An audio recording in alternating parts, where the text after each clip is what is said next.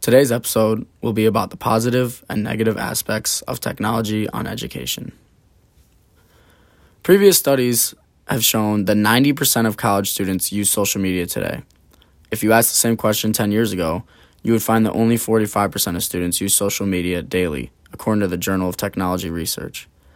That is a massive jump, going from under half to almost everyone. That just goes to show the impact of social media in today's world. When talking about technology and education, it has been used in a very innovative way. In fact, it has increased the quality and rate of collaboration between students. Education uses these tools as an easier way of bringing students closer together and teaches them to use technology as a tool rather than for leisure. This is especially true in today's world. We can see how technology can be used to educate students and continue to bring them together, even in the midst of a pandemic.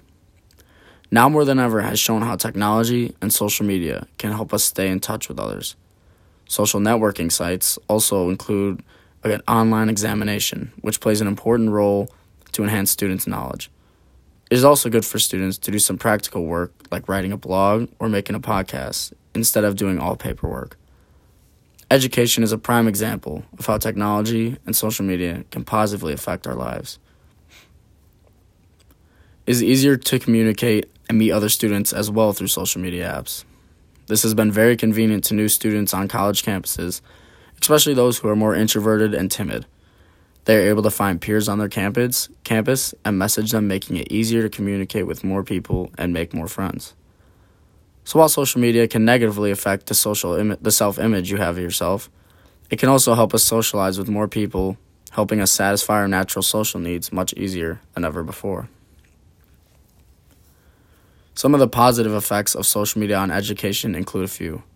First, it gives a way for students to effectively reach each other in regards to class ventures, bunch assignments, or other help on homework assignments. Second, many of the students who do not take an interest consistently in class might feel they can better express their thoughts easily on social media. Third, teachers may post on social media about class activities, school events, homework assignments, and this will make it very useful to the students. Fourth, it is seen that social media marketing has been emerging in as a career option. Social media marketing prepares young workers to become successful marketers. Lastly, the access of social media provides the opportunity for educators to teach good digital citizenship and the use of internet for productivity. Some of the negative effects include a few. The first concern about the negative effects that comes to mind is the kind of distraction to students present in class, as teachers are not able to recognize who is paying attention in the classroom.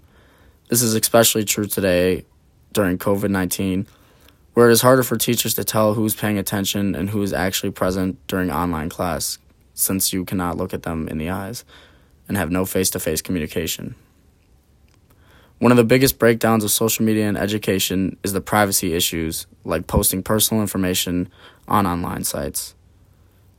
In some of the scenarios, there was a lot of inappropriate information posted, which may lead students to getting in trouble that they would have never gotten in pre-internet. Because of social media, students also lose their ability to engage themselves in face-to-face communication.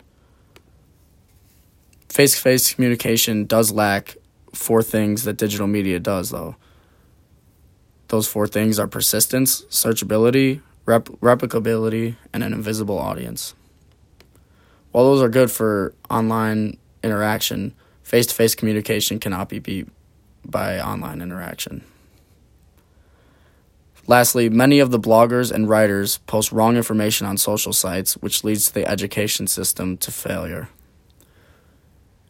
As we've heard before, fake news. So while there are positive and negative aspects to social media and education, the positive effects have outweighed the negative effects when it comes to education, especially in these times of COVID-19.